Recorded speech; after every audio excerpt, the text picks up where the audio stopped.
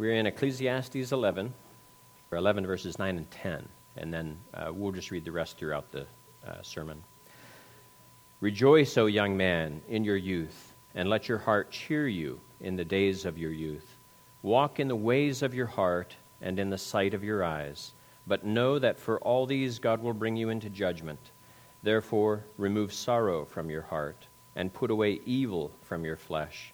For childhood and youth are vanity. Let's pray. Father, we thank you that you have provided us a guide on this earth. We are led by your word, and yet, Lord, if only we would obey.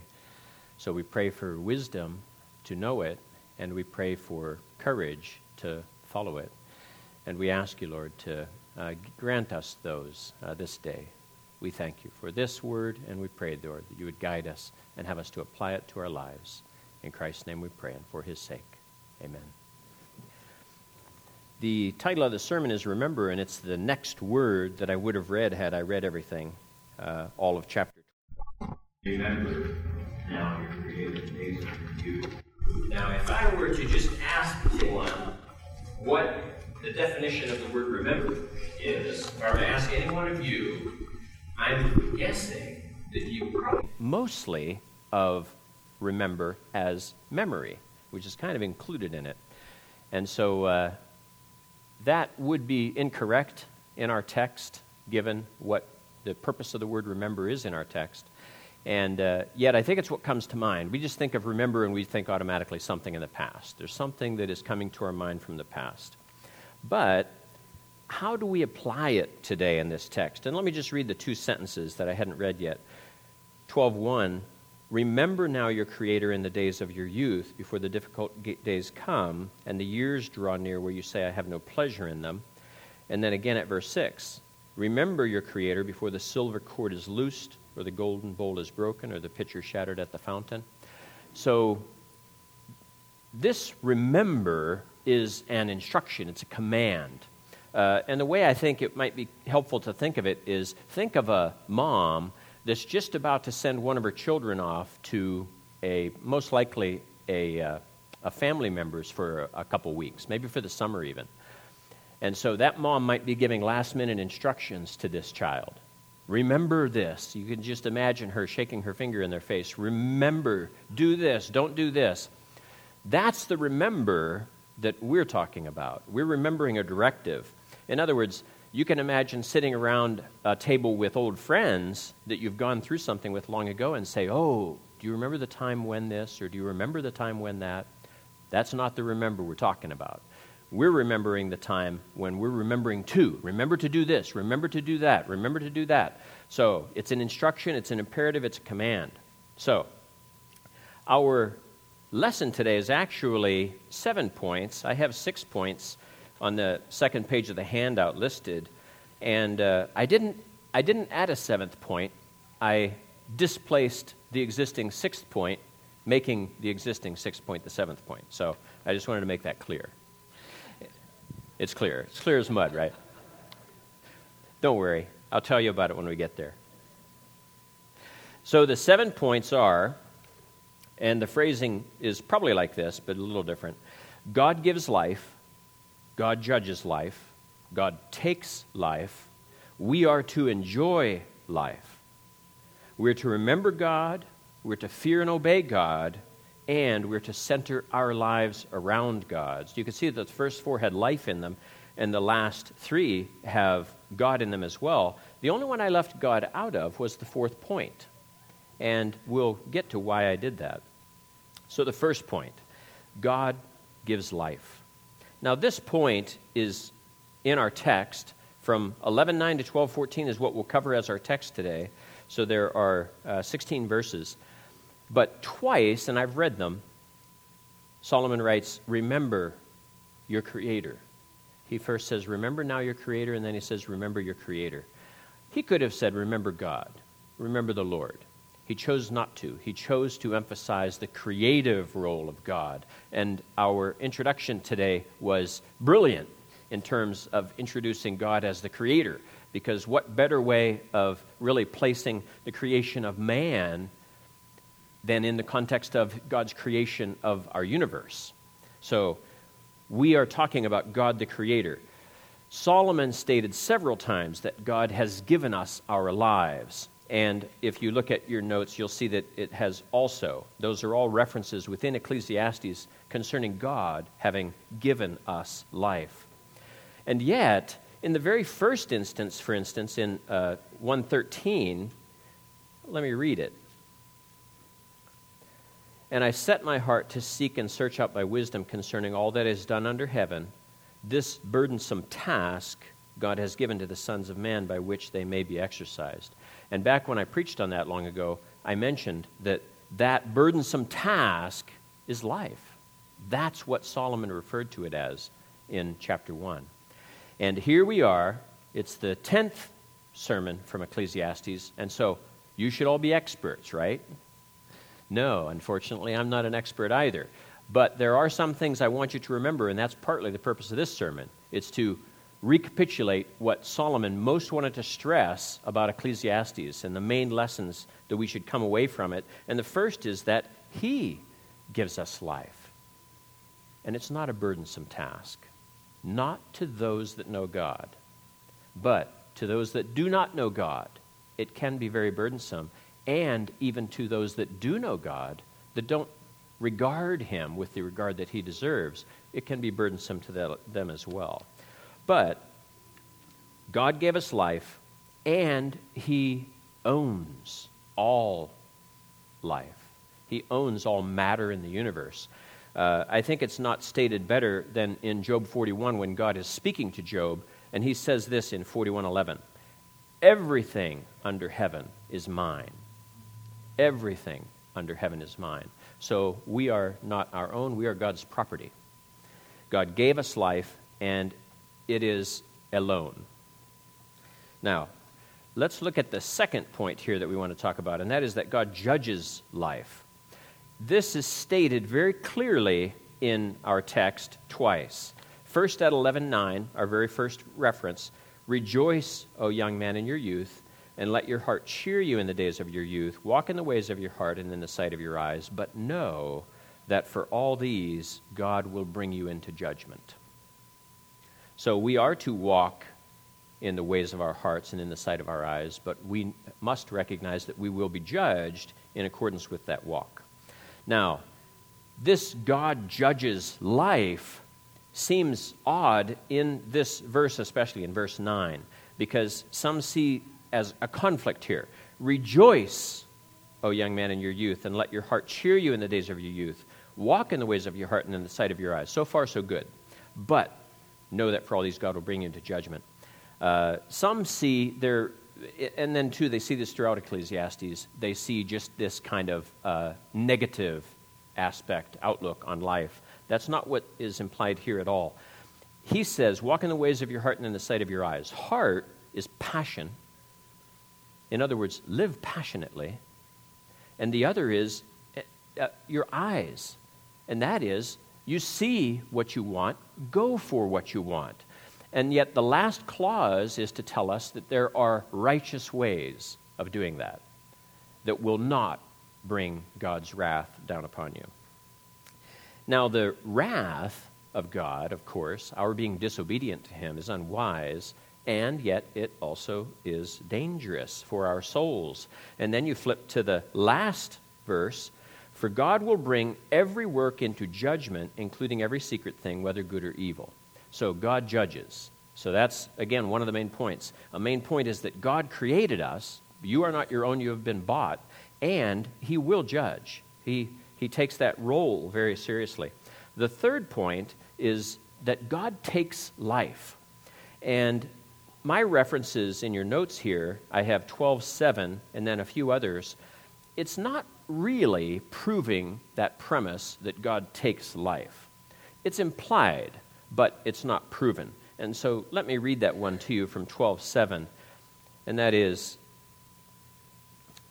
then the dust will return to the earth as it was, and the spirit will return to God who gave it. So in other words, God gave us life. The spirit that God gave us returns to God when we have no need for it anymore. And yet that's not really explicitly stating that God took it. There are other references, and you can see them in your text, but they're mostly the same ones where God gives us life. And so what I want to do is share with you other ones from Scripture. First, though, I want to give you one from Psalm 139, and it's in verse 16. In your book, they all were written, the days fashioned for me. So we know that God has plans for us, and those plans include an enumeration of our days. They're written in his book. You can't get away from it. You can't escape of it. You can't peek into it either. So we are without knowledge of that. But God knows. God has plans, and those days are enumerated. So even by that definition, you can see that he takes life by design. But yet, we also know that part of that design involves things that, from our perspective, appear to be what Solomon refers to as time and chance in Ecclesiastes. Jesus told the story in Luke 12 about the rich fool who wanted to build bigger barns. And he said, I will do this. I will pull down my barns and build bigger and greater. But God said to him, fool, this night your soul will be required of you. So God can withdraw life from any of us at any time he wants, and he does so. Herod, in Acts 12, was not suppressing the praise that he was receiving when people were calling him a god, because they'd been very fearful of him just recently, but they had worked out a peace compromise relative to his wrath, and now they were praising him, and sycophants praising him, calling him God, and yet he did not deny it. And Herod was a Jew. I don't know that we all always keep that in mind, but he was a Jew. He's there ruling under Roman authority, but yet as a Jew. Yet, an angel of the Lord struck him because he did not give glory to God, and he was eaten by worms and died. In Acts 5, Ananias and Sapphira had formed a plan to sell this property, say they gave all the money to the apostles, but hold some back. And then they both die right before the apostles because the Holy Spirit had imparted to Peter what the truth was, and they just die right there as they say the words. The feet of your husband who went off and buried him are at the door. And then Sapphira dies.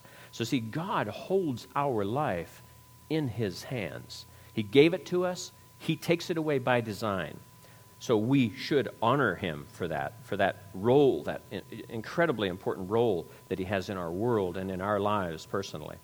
The fourth point is that, and this is the one where I didn't say God, where we are to enjoy life. The reason I did not include enjoy life and have God in there in any way is that really does point out the whole purpose of the book of Ecclesiastes, and I wanted to emphasize that to you. When we say enjoy life, Ecclesiastes speaks to both types of people who are enjoying life. Those that are enjoying life apart from God, and those that are enjoying life with God. Those that are enjoying life or attempting to enjoy it under the sun, and those that are enjoying it under heaven. It's just black and white in Ecclesiastes that this is what it is. But it is so confusing when you just read the whole book from front to back, and especially when you read the commentaries on it, because they are all over the map in trying to explain away what Solomon is really saying.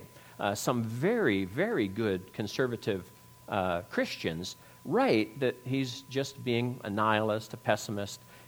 It's just sad that they set Solomon's wisdom in the book of Ecclesiastes aside so tritely. It's not that at all. God wants us to enjoy life. And let me read this first part again. Rejoice, O young man, in your youth, and let your heart cheer you in the days of your youth. Walk in the ways of your heart and in the sight of your eyes, but know that for all these God will bring you into judgment. Therefore, remove sorrow from your heart and put away evil from your flesh, for childhood and youth are vanity. So he says, therefore, in other words, because of this, you want to do this.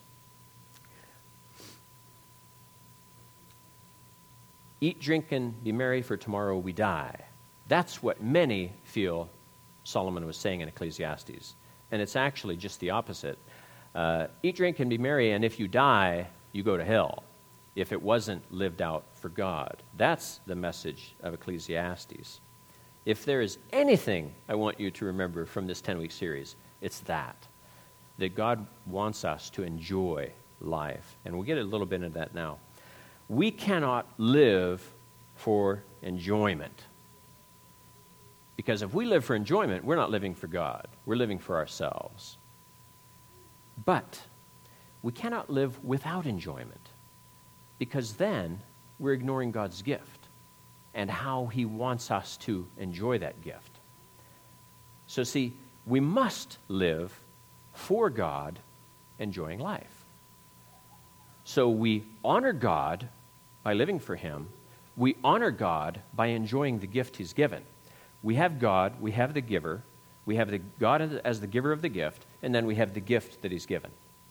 We are to enjoy both. And let me clarify, I don't think we always do. And let me give you an answer why. For instance, we could all look back at the monks in the Middle Ages and say they were wrong. They thought that they needed to separate themselves from this world, focus so absolutely upon God, upon being with God, and apart from this material world. That's what they thought the purpose of life was. But that is to deny the reality of God's gift. It's to shun it. It's to essentially get the present from God and say, I don't want that. But see, as a good child, you're to honor those that give you gifts. Someone who loves you, who is going to give you a good gift, wants you to be pleased with it, wants you to be thankful for it. And yet those monks in the Middle Ages, they were not thankful for life.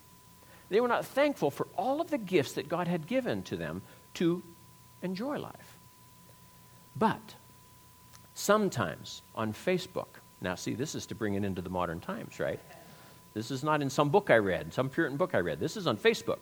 I will see people, there's this really good, compelling thread going, and people posted a wonderful thing, and people are making wonderful comments about it, but then there's always that person that will have to point out that, oh, no, you can't enjoy that more than God. You can't do this more than God. In other words, they just won't let it go. They feel that they have to rain on someone's parade in order to somehow share the gospel with these people in this odd kind of, social way that we have now. And yet, all it really does is put a damper. They're trying to cause these people to feel guilty about the joy that they were expressing. I don't like that. I don't think they're doing what's wise. They might think they're sharing the gospel, but I don't see it as that. They're just raining on people's parade. They're being like that monk. They're saying, oh, no, you don't want to go there.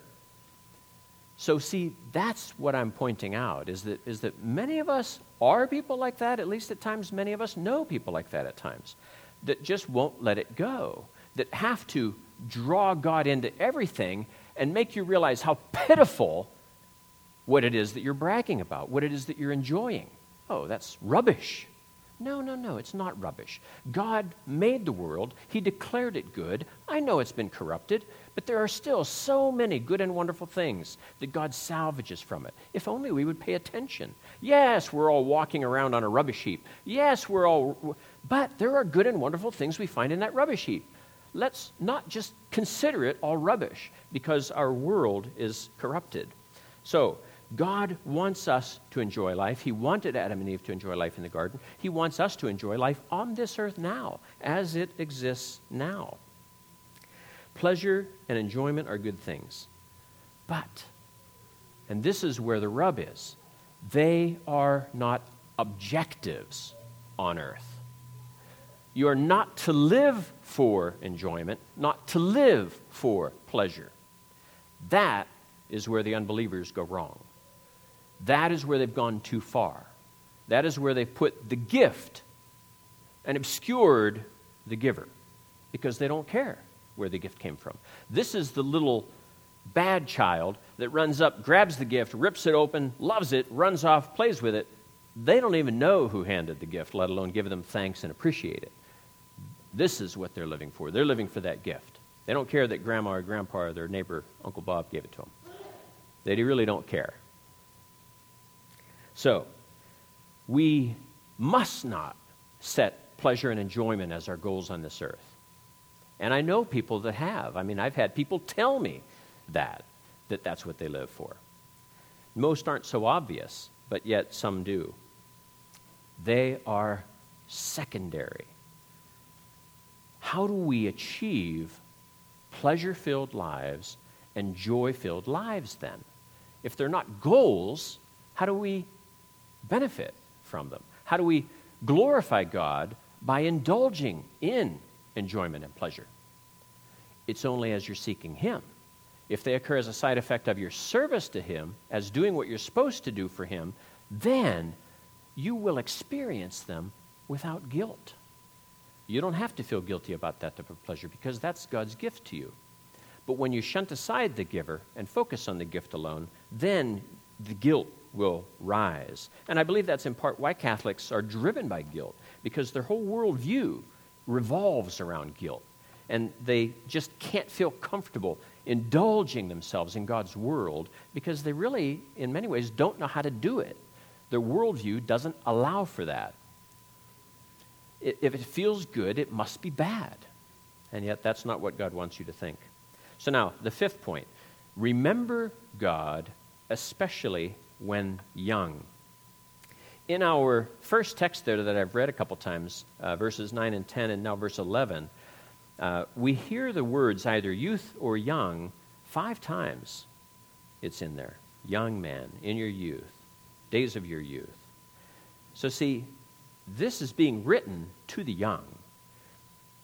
So if we'd had that vow ceremony earlier with 10 or 11 of you up here, I was going to point you out, but I'll pass on that. This, though, is the sermon for you, so you know who you are. I won't point you out, but you know who you are. So I want you to be aware that this sermon from Solomon's pen is oriented towards you and people like you, young people. Us older people, I think, can sometimes have a very biased view of the young. We're jealous of the young. You know, the young can do all these things that we can no longer do. And yet they're too stupid to benefit from it or to know it. They don't know what they can do. With this youth that they have, they squander it. And so we would like to educate them, but it's almost like we don't want to. Let them learn it on their own like I did, you know. And so I think we can be hard-hearted like that. We don't want what's best for the youth. Now, we might want what's best for our own kids, but yet we look around at the great body of youth that we see, and we just don't want what's best for them. And so we just think that what's best is kind of what we deem as best for ourselves here 30 years later. I don't think so. God made the young. I remember reading one of James Herriot's novels, and it was about this calf that was out kicking. Well, first, the doc, the veterinarian, that whole book series is about a veterinarian, a Christian. And so he goes out, there's this little calf that is sick, apparently. Well, what he found was that a few months earlier in the spring, when the calf was off playing and bouncing, now, what cows do you know that do that? They don't, right? Cows, they just plod along and eat grass. But the little calves, when you see them frolicking in the field, they're bouncing around and they're playing and chasing one another. One of them landed on an old rotted stake that had been in the field, and it was actually stuck through its body. And so this man, this veterinarian, found this, and no one had known about it, and he pulls out this big piece of wood with metal things stuck to it, and now the calf can heal. But see, no older cow would have been so stupid as to have this big thing stuck in them, right? Because no older cow is galloping around in the grass. But the little one was. And sometimes, now I understand in church, you know, we want our children to behave. But yet, when our children are like at home, and they're maybe in the yard, you know, that's the time to let them run around and gallop and wear off all that energy. I think most of us know that.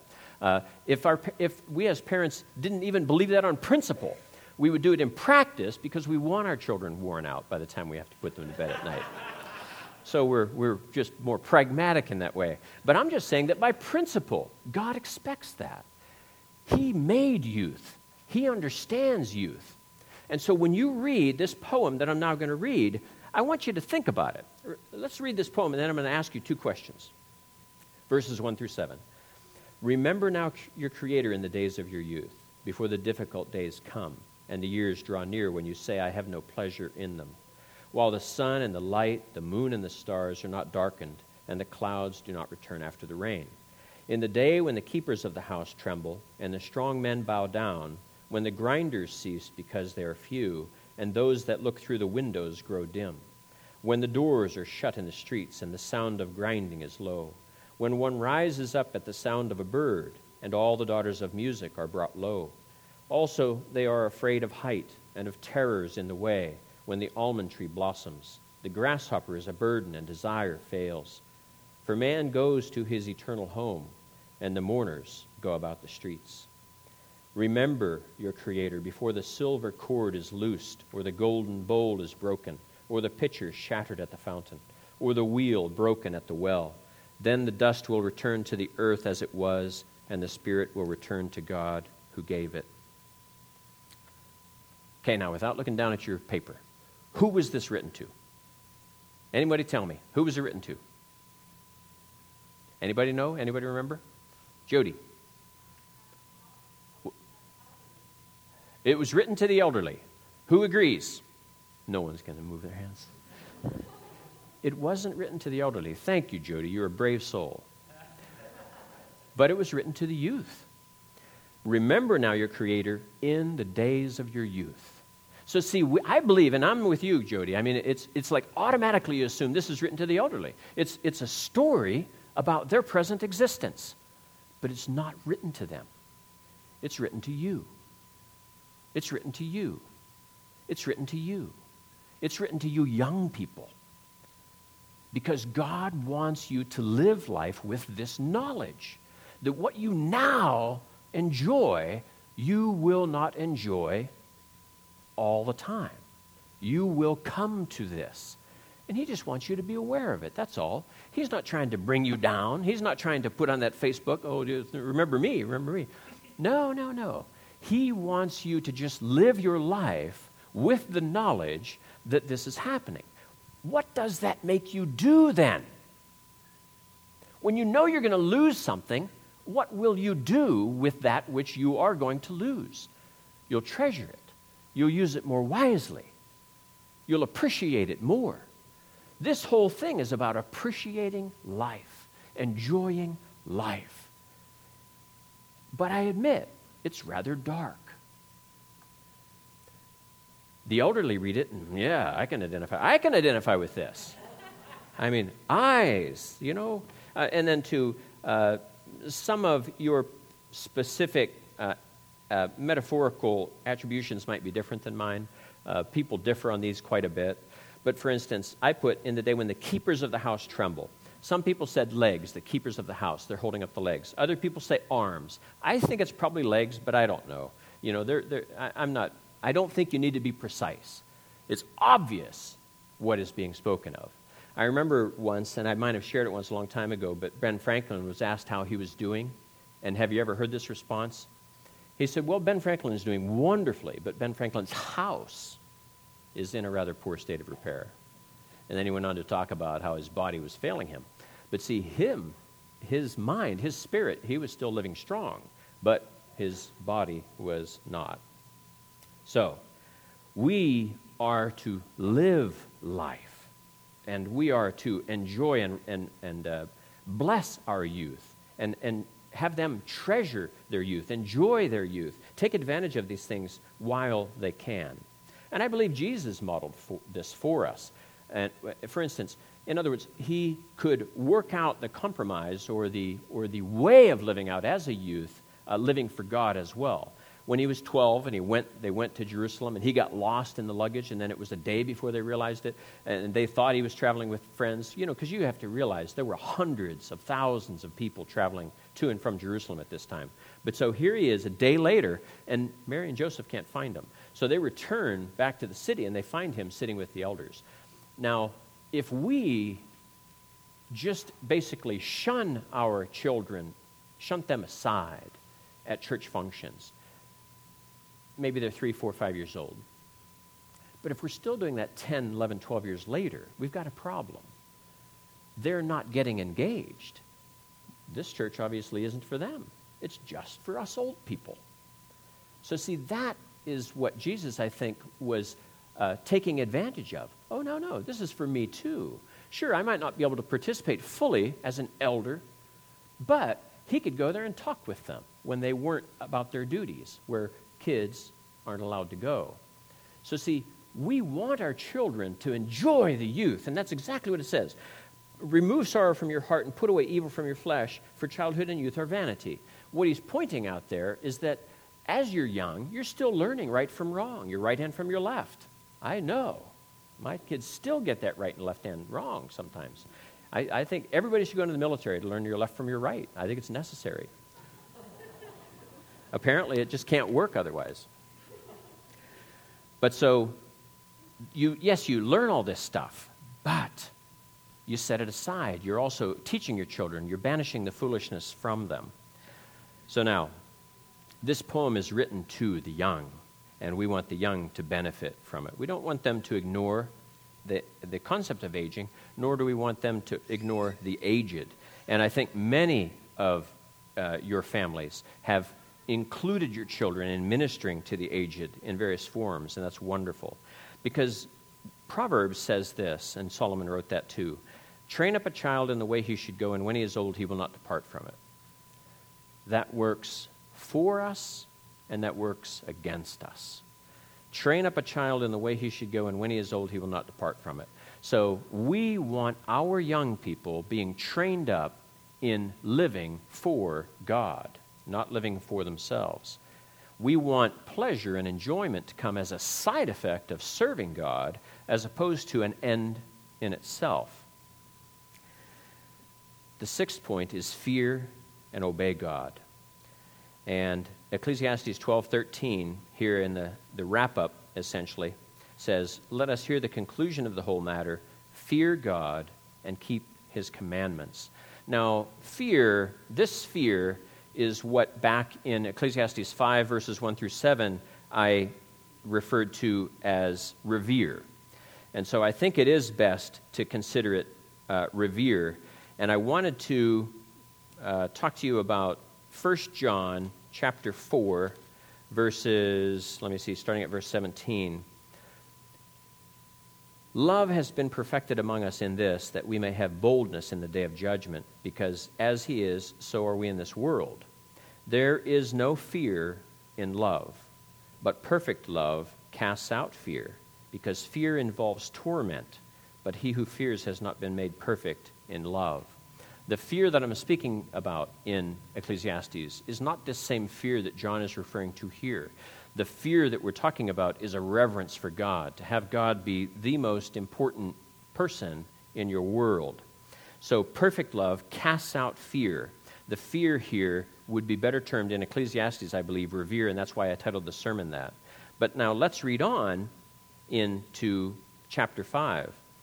Whoever believes that Jesus is the Christ is born of God, and everyone who loves him who begot also loves him who is begotten of him. By this we know that we love the children of God, when we love God and keep his commandments. For this is the love of God, that we keep his commandments, and his commandments are not burdensome. So our obedience to God is our love for him. To the degree that we disobey God is, in that instant, the degree to which we don't love God, because perfect love would result in perfect obedience. So therefore, we do not experience perfect love on this earth, and therefore we fear God. We have an unhealthy fear of God in part. And so there's always this teeter-totter at work in our minds and our spirits, attempting to make us want to justify our sin by saying we're good enough for God and God should tolerate this in me, instead of just admitting our sin and allowing it to be put under the blood. In other words, you cannot serve God without sinning in this earth. It's after you sin. What do you do then? That's the question. That's what separates people. the people that are seeking to be obedient to God and the people that are rebelling against God. Because if after you sin, you are seeking out some rationalization for that sin, then you're going the wrong way. And like we said, it's not about perfection, it's about direction. So if when you sin, you immediately seek justification, you're not pointed at God. You're pointed away from God. You're trying to seek a new Savior other than Jesus, because with Him, you need to be facing Him to have your sins be cast away from you towards Him, towards His cross.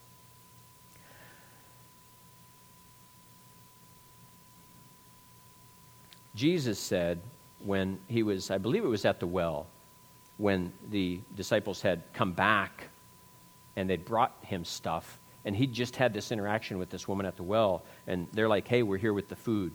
And He said, my food is to do the will of my Father in heaven. My food is to do the will of God. Is our food to do the will of God? Do we eat service to God, obedience to God, as a daily sustenance? I believe that's where most modern Christians are weak. We love God. We love reading about God. We just don't feed on God. Now, let's look at the last thing we're supposed to remember. And this is not the one that I'd inserted, and so this is the one that you can see. Make God central throughout your life, but then I referred to the fear and obedience. This emphasizes the next phrase after fear God and keep His commandments. Fear God and keep His commandments, for this is man's all. So, like I said earlier, enjoyment and pleasure, they fall out of this. They fall out of our revering and serving the Lord. But I believe that God tolerates our faults so well that we forget we're here to serve Him. We forget that's our job. We're like a butler that should have been fired from his duties because he's just performing them so pitifully, but he's been around so long that the homeowner just tolerates it because they love him. And so see, that's God loves us. And so He loved us. He died for us. And yet, through the process of sanctification, we become more holy. But it is amazingly gradual. I know in my life, it's amazingly gradual. How can God tolerate me? I just don't know. But I want to read to you from 1 Corinthians, starting at 6:18. Flee sexual immorality. Every sin that a man does is outside the body, but he who commits sexual immorality sins against his own body. Or do you not know that your body is the temple of the Holy Spirit who is in you, whom you have from God, and you are not your own? For you were bought at a price. Therefore glorify God in your body and in your spirit, which are God's. You are not your own. You were bought at a price. And long ago I had mentioned that there was a pastor I just loved when I was a young Christian. And when he read this, he said, you were bought at a terrible price. And it's true. It's not in the text, but yet we all know that to be true. Now, like I said earlier, this is the last message on Ecclesiastes. And so what I want you to remember from all of this is mainly that we are to enjoy life. God means for that to be the case. Point 4 was enjoy life. But point 5 was remember God. Because to the degree that you do not go on to point 5, your enjoyment of life fades into nothing. Worse than nothing. It's as Solomon describes it throughout Ecclesiastes. It becomes vanity. It becomes emptiness. How many of these famous people have killed themselves or tried to kill themselves? They know where a life of meaninglessness goes when they've got all that they want. They've achieved all that they intended to, and yet they're so young that they don't know how to spend the rest of their time on this earth. So what is Ecclesiastes all about? Solomon referred to the term vanity 38 times. Is Ecclesiastes about vanity? Yes. If you don't know God, Ecclesiastes is all about vanity. But yet, if you know God, it's really all about enjoyment. It's really funny. It's like a two-headed coin. It just depends on which side you're looking at. What is your perspective? If you are a believer and you're living like a believer, then you're living joyfully and you're remembering God. He says, let us hear the conclusion of the whole matter. Fear God and keep his commandments, for this is man's all. For God will bring every work into judgment, including every secret thing, whether good or evil. Now, you young people that I isolated earlier, God made you. God sent Jesus to this earth to be a redeemer, to redeem you from your lost estate. Center your lives upon God instead of upon your own passions and pleasures. The fulfillment of your earthly passions and pleasures have to go through God. If they don't go through God, if you're getting around him some way or trying to get around him some way, you will fail. You will pass into a life of vanity. Even as a believer, what you're spending your time on then will be considered vain. And you'll know it. You'll feel it. You'll feel the emptiness in your world. So, live for him. Enjoy life with him and for him, not apart from him. And especially in your youth, because that's where you need to be reminded that this world is not your home, but you are to remember him daily. And that was pointed out earlier, because he remembers you.